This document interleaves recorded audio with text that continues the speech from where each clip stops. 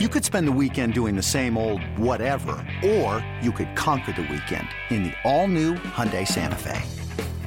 Visit HyundaiUSA.com for more details. Hyundai, there's joy in every journey.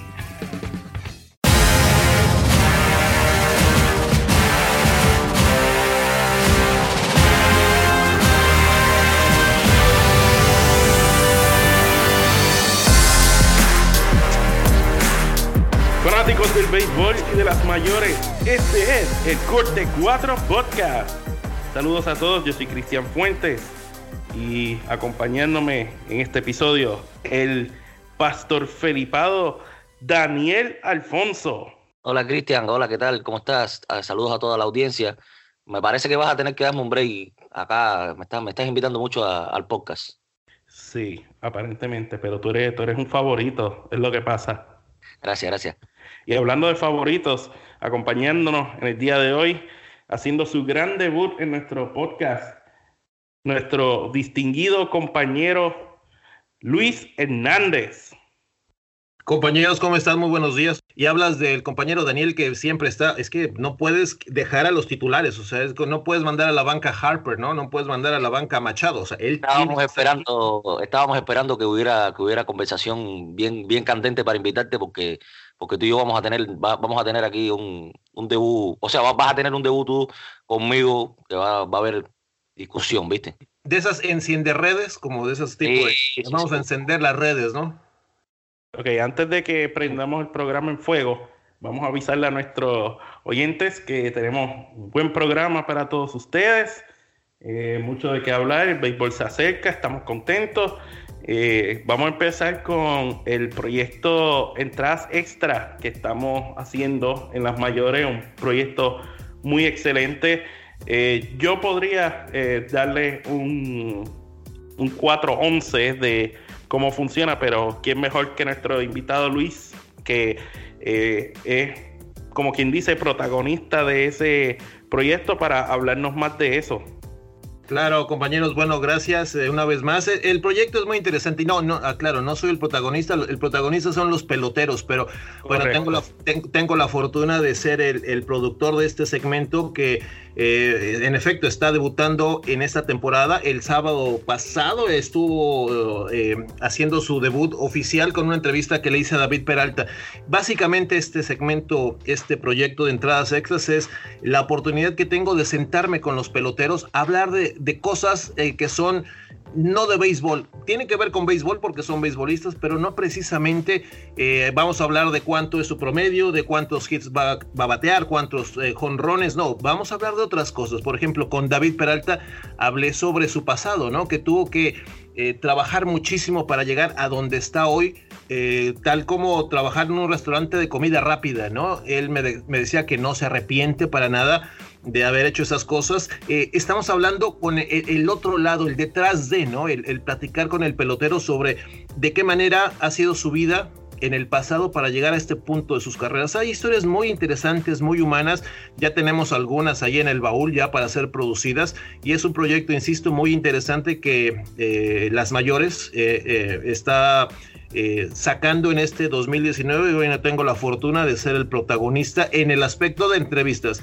La cara son los peloteros, yo solamente me siento con ellos, platicamos y bueno, tenemos un sinfín de entrevistas muy buenas que obviamente esperamos que sean del agrado de nuestra audiencia y bueno, vamos a poder conocer muchas cosas muy interesantes. A mí me encantaría, por ejemplo, si pudiera platicar, he platicado mucho con Daniel, pero hacerle una entrevista al señor Daniel, mi compañero Daniel, que me sé su historia, pero que nos platicara, es una historia, vaya, tremenda historia candente, ¿no? Que sería de inspiración para mucha gente a donde está hoy por hoy, ¿no? No, eso vamos a dejárselo a los peloteros y luego lo conversamos tú y yo aparte sobre las historias de vida de nosotros. Con un café, con un café por el medio, sí, seguro. Por favor. Ahora que Luis menciona esto, es una onda como de Corte 4, Cristian, ¿tú no crees? Es una o sea, porque como menciona Luis, no estamos hablando sobre el béisbol en sí, y sobre el promedio ofensivo o sobre los honrones, sino sobre la otra cara de la moneda, ¿no? La vida de ellos antes de llegar al béisbol, otro tipo de historias interesantísimas que seguramente va a traer este proyecto a todos los seguidores del béisbol de las mayores. Y nos podemos robar algunas cosas, ¿tú no crees, Cristian? Tú sabes, digo, para nosotros, para el proyecto Corte 4. Definitivamente, y eso es un buen proyecto porque eso, no quiero, por falta de una mejor expresión, humaniza a los jugadores de cierto modo, porque pues como fanáticos todos vemos a los jugadores como superhéroes, como hombres de hierro, que hacen cosas increíbles que personas normales no podemos hacer, y así mismo es, pero al mismo tiempo son humanos. Sí, y ese tipo de proyecto pues pone en perspectiva ese aspecto de estos atletas. Claro, imagínense, les doy una historia. Platicamos con un pelotero colombiano, Dilson Herrera. Este chico colombiano dice, bueno, Dilson no es muy conocido, pero en su país fue todo un héroe, ¿no? Al pegar un jonrón clave para su país en un clásico mundial que le dio la oportunidad de jugar a Colombia por primera vez, ¿no? En este clásico, se lesiona, es un buen prospecto, pero ¿qué pasa cuando se lesiona? Todos los peloteros en algún momento de su carrera se lesionan, estamos de acuerdo, ¿no? ¿Qué pasa en estos momentos, en ese proceso de sanación? ¿Qué hacen de su vida? ¿Cómo es? Es muy interesante saber esas cosas. Uno no lo ve porque, bueno, se lesionó, está fuera 6 meses. Correcto. ¿Qué pasa en esos 6 meses, no? ¿Cómo vive? Se deprime, obviamente, al saber que no puede jugar. Es muy interesante esa historia que bueno, vamos a como esa, veremos algunas, pero hay otras muy interesantes, ¿no? Es un punto de vista que se le da a los fanáticos, porque, ¿verdad? Como dices, cuando se lesiona un jugador uno no lo ve, porque pues eso no es lo que se ve. Lo que se ve es lo que está pasando en el terreno, pero cuando un jugador se lastima, el camino a la recuperación es más difícil que el mismo juego. Claro. Así que bueno, platicaremos, creo que tienes allá vamos a dar un pequeño adelanto de algo, ¿no? De una de las historias que he producido, ¿verdad? Mi buen Cristian. Así mismo es, uno de los próximos segmentos de entradas extras que se va a presentar es con el nicaragüense JC Ramírez de los Angels de Los Ángeles, que tiene unos cuantos aspectos interesantes de su vida. Vamos a presentarle el audio un momentito y después Luis puede hablarnos un poco más sobre eso. Escuchen. Y desde chiquito tuve mi primera comunión, después tuve la confirmación. Miraba a los niños que estaban alrededor del padre y quería ser uno de esos niños. Quería vestir la sotana blanca con roja. Quería estar atrás, ver la diferencia que se miraba, no ser el público que está yendo a la misa, sino que ser uno parte de la misa. Y pues sí, estuve como 3 o 4 años, disfruté esa parte. Hubo un momento, seriamente lo pensé, seguir en ese proceso, pero ya involucraba el béisbol. Ya después de Monaguillo tenía que ser seminarista y las cosas se ponían un poquito más serias. Ya iba a tener menos tiempo para practicar béisbol, ya era escuela y seminario, y tomé la decisión de seguir jugando el béisbol. Y ahí escucharon un pequeño preview, como dirían, de lo próximo que viene en entradas extra. Luis, sin decirnos demasiado sobre la historia de Ramírez, cuéntame sobre tu experiencia de hablar con él. Bueno, JC es un gran tipo, es un lanzador muy alto, que parece basquetbolista, yo le decía, pero es muy alto, espigado, es muy buena gente. JC Ramírez tiene muchas expectativas esta temporada, se lesionó la temporada pasada, pero bueno, todos tenemos una historia que contar, todos en algún momento. Mira, hay muchos que sabían desde que nacieron, desde el vientre de su madre, que querían ser beisbolistas. Hay otros que lo fueron adquiriendo con el paso de su infancia. JC le gustaba el béisbol, me decía, le gustaba el fútbol, me decía, como todo niño latino, nos gusta el fútbol, jugamos pelota en la calle, pero es una familia católica y su madre lo llevaba mucho a la iglesia los domingos, como todos, a la misa, ¿no? Y me contaba que le gustaban los niños que estaban ahí junto al padre, los monaguillos, ¿no?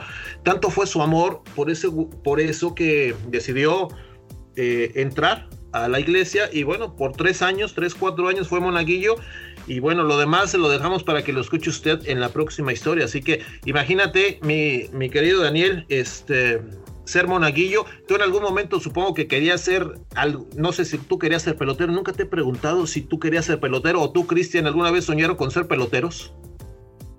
Bueno, yo practiqué béisbol en Cuba, lo que pasa es que era malo, ¿viste? Y entonces me decidí en el periodismo, me decidí por el periodismo. Pero Luis, si estamos aquí hablando del béisbol es porque no éramos muy buenos en eso.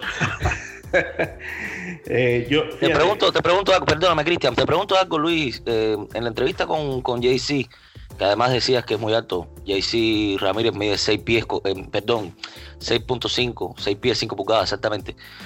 Y ¿sabes cuál es el nickname, el apodo de Jay-Z? No sé si hablaron de eso en la entrevista. No hablamos de eso, hermano, no hablamos de eso, no hablamos de eso. El apodo de Jay-Z es Cubanito, no sé por qué. En la próxima entrevista, en el próximo acercamiento que tengamos con él, le vamos a preguntar. No, bueno, sí lo sé yo, si quieres lo dejamos de historia, o sea, sé la historia, no sabía el nickname, pero sí sé por qué. ¿Te lo cuento? Ok. Adelante, vamos a romper esa noticia aquí en el Corte 4 Podcast. Su padre es cubano.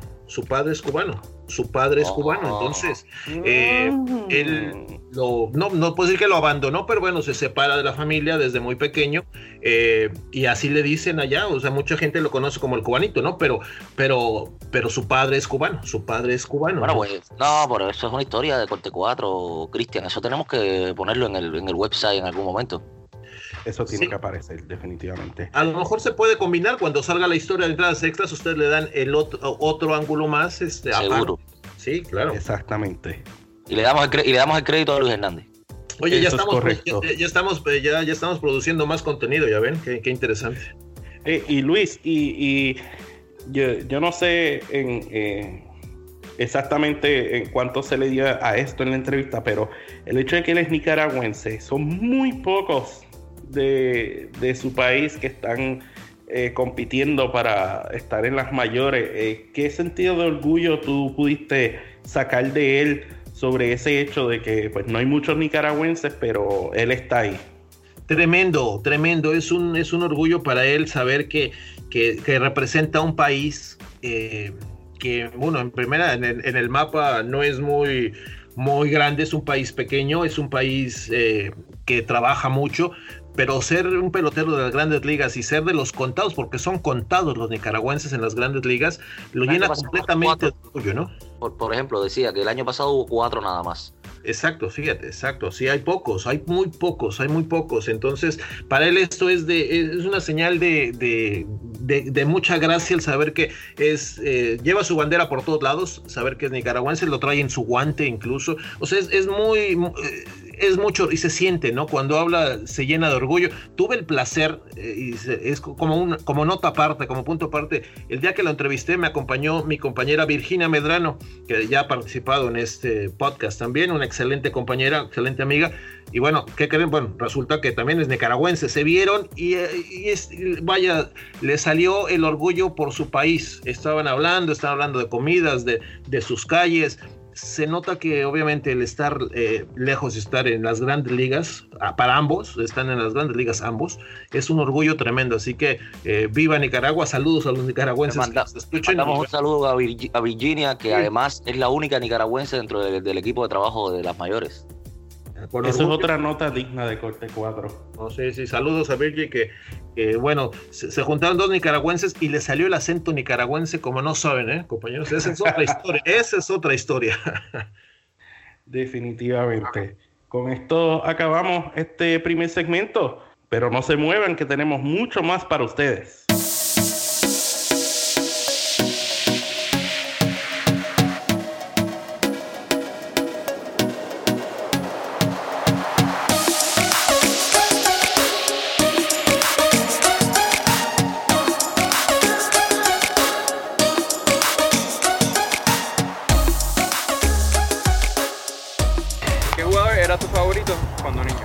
José Reyes fue el jugador que yo siempre seguí cuando niño.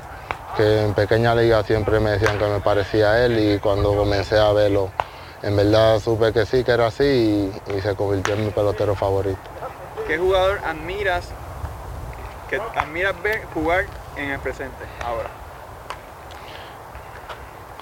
Lindor, de la forma que él juega, sabe, y siempre está contento, y es una superestrella.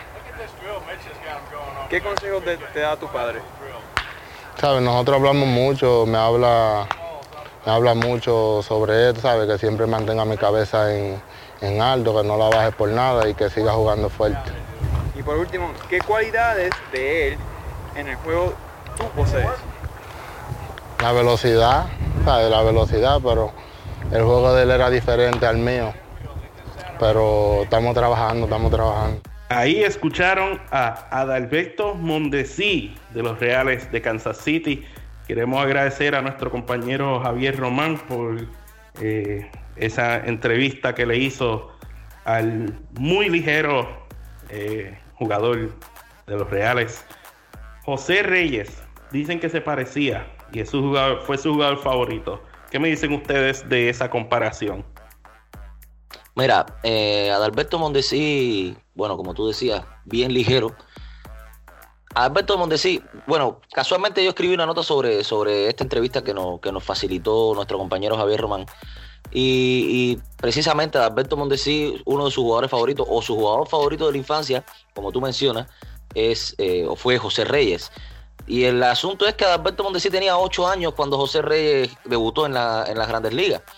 Entonces, como todo niño que practicaba béisbol, que tenía sus jugadores, tenía sus favoritos, bueno, empezaron a compararlo porque según Adalberto Mondesi, que en algún momento fue Raúl Adalberto Mondesi, y lo aclaro porque quizás alguien está como que, bueno, a lo mejor es hermano del otro que debutó hace unos años, que fue el primer jugador que debutó en una serie mundial. Deben recordarse aquel ponche ante Noah Syndergaard.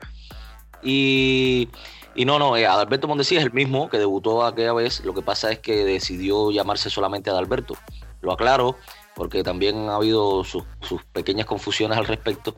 Y bueno, volviendo al tema con José Reyes, Adalberto Mondesi es un muchacho, como tú dices, bien ligero, porque mide 6'1", pesa 190 libras. O sea, es más alto que yo y pesa menos que yo, por ejemplo. Entonces, por las características que siempre tuvo José Reyes desde que debutó allá por el 2003 con los Mets, muy rápido, robador de base, tocador de bola, etcétera, etcétera, etcétera. La gente siempre comparó a Mondesi cuando empezó a subir en el béisbol con José Reyes, además de que, como él decía en la entrevista, era su jugador favorito. Pero a mí me llamó la atención, Cristian y Luis, que cuando le preguntó, que nuestro compañero Javier Román le preguntó sobre su jugador favorito de la actualidad, Adalberto no mencionó a ningún dominicano, porque bueno, José Reyes es dominicano y bueno, se entiende que es como paisanos, como que lo vio jugar más tiempo al ser de Dominicana, como su padre, Raúl Mondesi, también jugador de Grandes Ligas, seguramente lo impulsaba, porque así funcionan las cosas en la familia, lo impulsa siempre a que siga a los peloteros de su propio país. Pero me llamó la atención, como les decía, que su jugador favorito de la actualidad no es un dominicano, sino un puertorriqueño. Se trata de Francisco Lindor. Y bueno, él lo decía, le gusta mucho la personalidad de Francisco, y además de que es una superestrella que hoy mismo está establecida en las mayores. Yo creo que, bueno, cada uno tiene su personalidad. A mí me gusta mucho Mondesi, sobre todo como finalizó la temporada pasada, ¿no? Hablamos de las comparaciones, le falta un poco todavía carrera para llegar a lo que ha hecho José Reyes. Y digo, lo que ha hecho porque aunque no sabemos de él por todo lo que publica en sus redes, José, ¿no? Pero creo que todavía tendría oportunidad de jugar, no sé qué piensen, todavía tiene batería José Reyes para seguir jugando, ¿no? Todavía tiene mucho más que algunos que están hoy titulares, ¿no? En algunos equipos. Pero bueno, regresando al tema de Mondesi, a mí me gusta mucho este chico porque porque tiene poder, porque tiene velocidad y aparte porque se está convirtiendo en una pieza fundamental del cuadro de los Reales, ¿no? Ya los Reales lo es titular indiscutible y eso es muy bueno para él. Creo que el 2019 será su año y si se logra consagrar, pues estamos hablando de un próximo ídolo. A mí me gusta mucho Mondesi y hoy mismo lo digo, a mí me gusta para ser un ídolo de las grandes ligas. Le falta todavía más al muchacho, pero la manera que acabó el 2018 y este Spring Training está jugando muy bien, así que aguas, cuidado con este chico Mondesi para ser uno de los grandes latinos en las grandes ligas.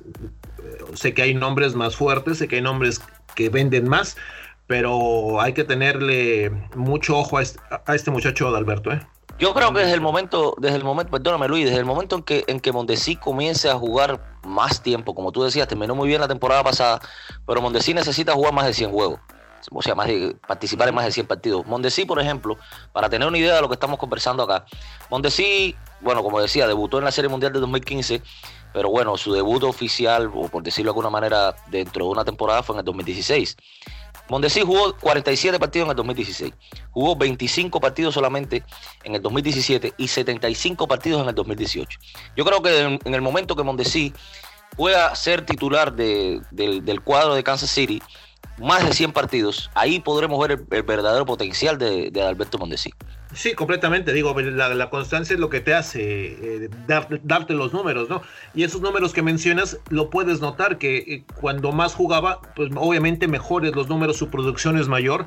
Y esta Spring Training ya lo tienen de titular. Sus números no son quizás los mejores en lo que lleva, pero sobre todo ha sido constante, ¿no? Lleva 10 imparables, lleva 2 jonrones, 4 impulsadas en este Spring Training. Y el cielo es el límite, como por ahí dice, ¿no? Para este chico que le falta todavía bastante, insisto, para llegar a llegar al nombre de José Reyes, pero va por muy buen camino y es de los, como yo les digo, de los caballos negros, ¿no? O sea, no se nota, o sea, no lo ves muy, no salen escándalos, no salen mucho en las portadas. Es un muchacho que se mantiene bajo el radar, pero tiene el potencial para estar entre los grandes de los latinos de las grandes ligas. Ojalá el 2019 sea su año, ¿no? Le tengo fe, vamos. Oye, Luis estaba mencionando un poco sobre Adalberto Mondesi, que tenía 8 años cuando debutó en las Grandes Ligas, o más bien Daniel fue el que lo mencionó. 8 años cuando debutó en las Grandes Ligas. ¿Dónde estaban ustedes cuando José Reyes debutó en las Grandes Ligas? No, que hable Luis. A ver, mira, tengo una frase, soy un hombre de experiencia, me lo han dicho muchas veces, ¿no? ¿Te acuerdas? Bueno, yo ya trabajaba como periodista, llevo muchos años de periodista, y yo era reportero, corresponsal internacional para la cadena Televisa de México, aquí en Arizona, así que, no, pues yo ya tenía bastante tiempo haciendo mis cosas, así que no hablemos más del pasado, ¿no? Pero ya estaba así que es lo que estaba haciendo, trabajando como corresponsal internacional. Esto fue una trampa planificada por parte de Cristian, yo creo que Luis. Yo creo que por eso te invitó al programa. Sí, ¿verdad? Sí. No me habías dicho. Imagínate que en el 2003 yo todavía estaba en el preuniversitario, en Cuba, en mi tierra natal. Y 2003 estaba estudiando en el preuniversitario, luego estuve 1 año en el servicio militar y luego estudié 5 años en la universidad. O sea que hace tiempo, un tiempecito ya de 2003, estamos hablando de hace 16 años. Por eso es que digo, Luis, cuidado cuando las invitaciones estas te llegan al podcast, que estos son trampitas. Oye, ¿y qué te parece si le preguntamos a Cristian qué estabas haciendo tú cuando... Claro, tiene que hablar, ¿sabes? Pues estaba en la escuela superior. Y les cuento de la primera vez que yo vi a José Reyes en un juego así de béisbol. Les cuento, mi padre es fanático de los Mets. Entonces los Mets para esos años tenían un primer bate venezolano, jardinero central Roger Cedeño. Sí, claro. Y en esos últimos años sus años no eran exactamente los mejores, y como buen fanático, pues mi padre estaba pidiéndole la salida. Y entonces Me acuerdo que una vez yo entré y él estaba viendo un juego de Spring Training de los Mets y me dijo, hay un muchacho dominicano que juega en los Mets que es bien rápido, que se parece a Roberto Clemente. Y yo dije que se parece a Roberto Clemente, entonces la cámara lo puso y efectivamente era el muy joven José Reyes. Pues mira qué bien. Mondesi se parece a José Reyes cuando José Reyes debutó y José Reyes se parecía a Clemente. Fíjate, bueno, ahí está la conexión, ¿no? Ahí está la conexión entre Mondesi y Lindor, que es boricua, que estaba mencionándolo ahorita, que es su jugador favorito. Ahí está la conexión entre Dominicana y Puerto Rico, ¿eh? Ya armamos la historia. Hay que pedir derecho a autor aquí, yo creo. Ya. Definitivamente. Bueno, ahora pasamos a otros temas. Aquí los ojos están puestos en Japón, donde la temporada, podemos decir que oficialmente comienza pronto en la serie de Japón. Los Atléticos, los Marineros, Ichiro, posiblemente la última vez que lo veamos. Todo el mundo allá está locos por verlo. Yo digo... La última vez que lo veamos jugando béisbol, ¿no? Digo, correcto, jugando béisbol en MLB, porque eso suena muy apocalíptico, la última vez que lo veamos. ¿Viste? El que me conoce sabe que yo soy dramático.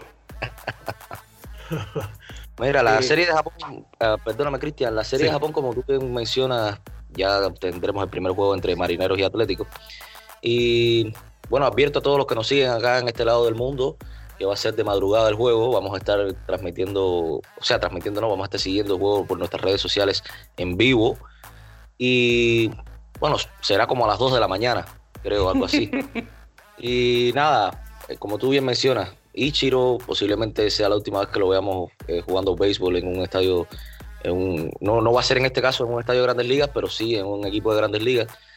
Los Marineros lo subieron para la serie de Japón y es una estrella. Y por supuesto lo mencionábamos en podcasts anteriores que lo iban a subir porque va a estar en su país natal. Nada como estar en su país natal y jugar su último partido allí. Estamos especulando de que será su último partido, no es algo que sea seguro, pero ya Ichiro tiene 45 años, Ichiro es una estrella ya, por decirlo de esta manera, en decadencia, pero es un Hall of Fame seguro. O sea, yo no tengo duda de que Ichiro va a estar en el primer año de elección en la boleta del Hall of Fame y va a entrar seguro en su primer año de elección. No sé qué cree Luis al respecto. No, estoy de acuerdo contigo. Tiene ya su nombre escrito ahí en Cooperstown. Es obvio que Ichiro va directo al salón. Aquí, yo no sé yo sí tengo dudas, Daniel Cristian, si sea su último juego. Obviamente, MLB, la mercadotecnia que hacen es impresionante, y jugar en Japón, llevar a Ichiro, pues es el final perfecto, ¿no? Es como una telenovela o una película con el final feliz. Sería perfecto. Creo que Ichiro le da todavía un par de juegos más a su equipo acá en la temporada regular. Yo no sé, yo tengo mis dudas, compañeros, si sea su último juego. Digo, no podemos especular ni mucho menos, pero a ver, ojalá podamos ver un poquito más de Ichiro. Si ya tiene 45, pero pues el tipo es un espectáculo, ¿no? A donde va, la gente va a verlo. Y hay pocos de esos, ¿no, Daniel? Tú que te encanta, sobre todo esto, saber la historia de los jugadores. Hay pocos jugadores como este que a donde va, aunque no seas del equipo, que la camiseta que está portando, la gente lo quiere ver, ¿no? Y aunque sea japonés, la gente se emociona por verlo. Es como Bartolo. Más o menos, ¿no? O sea, son tipos que quieres ver, ¿no? Porque pues ya son históricos, ¿no? Son leyendas que parque que se presentan, la gente quiere tirarle una foto, quiere pedirle una firma. Son de los pocos ya idolazos que existen, sobre todo de historia, ¿no? Con mucha historia ya. Tú que eres, Luis, tú que has escrito guiones, que eres productor de videos, etcétera, etcétera. Si tú tuvieras que hacer una historia de la vida de Ichiro, ¿cómo tú terminarías el guión? O sea, yo creo que, como tú dices, este final es el final ideal para una novela. Y si fueras a escribir la biografía de Ichiro, para mí, digo, en mi opinión personal, terminar en Japón delante de su público, una ovación que va a ser, estoy seguro, especulando estamos, pero estoy seguro que van a dar una ovación grandísima allí en el Tokyo Dome. Ese para mí es el final ideal de una estrella de Grandes Ligas. No, sí, claro. No, si estamos haciendo su película de su vida, ahí termina, la gente se para, no termina el partido, lo sacan en la séptima entrada, le hacen una ovación y le dan las gracias y se va al dugout y ahí la gente empieza a llorar. Es el final feliz, ¿no? Es como... Comienza a caminar hacia los pasillos de Cooperstown. En slow motion, ¿no? Así, en cámara lenta. Y de repente, o sea, ya estamos produciendo la película. Deberíamos ser buenos guionistas nosotros, ¿eh? Ya tenemos trabajo. Que nos llamen, estamos dando el preámbulo, que nos llamen. En este episodio hemos generado historias de corte 4 y películas. Estamos en buen paso. Oigan, no somos chismosos, o sea, no es que estemos generando, que estemos inventando, estamos haciendo nuestras historias a nuestra manera, ¿no? Nada más. Bueno, y con eso hemos terminado este episodio de Corte 4 Podcast. Quiero agradecer a Luis Hernández por estar con nosotros en este episodio y, por supuesto, a Daniel por siempre ser como Bryce Harper. Sí, pero sin pelotazo. Sin pelotazos, exacto. Gracias a todos ustedes por escucharnos. Recuerden seguirnos en corte4.com, en las redes sociales, en Twitter @corte4. También puedes seguir las mayores en Twitter, Facebook y en Instagram. Yo soy Cristian Fuentes y este fue el Corte 4 Podcast.